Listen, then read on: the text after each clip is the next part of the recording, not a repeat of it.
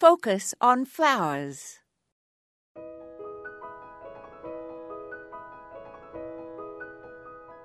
Classical Italian gardens are usually formal and laid out symmetrically with intersecting pathways, a central fountain, and clipped topiaries and hedges. Containers and statues are usually used as focal points. This style can be adapted to both small and large gardens, and the simplicity and structure has a soothing effect on the senses. A romantic country villa garden, however, is much less formal. There is less obvious structure and a feeling of lushness and abundance which is created by pergolas covered in flowering vines, water features, hidden alcoves, and fern-filled grottos.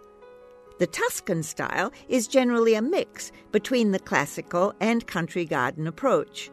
The obligatory mulberry tree, a wildflower meadow with poppies and mustard, kitchen gardens overflowing with vegetables and herbs, and picturesque pots of sedums and geraniums and drought-resistant flowering plants.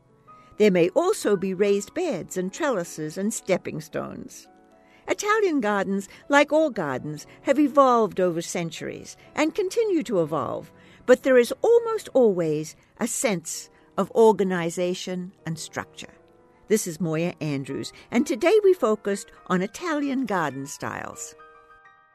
To subscribe to our free weekly podcast or listen to hundreds of archived episodes, visit us online at focusonflowers.org.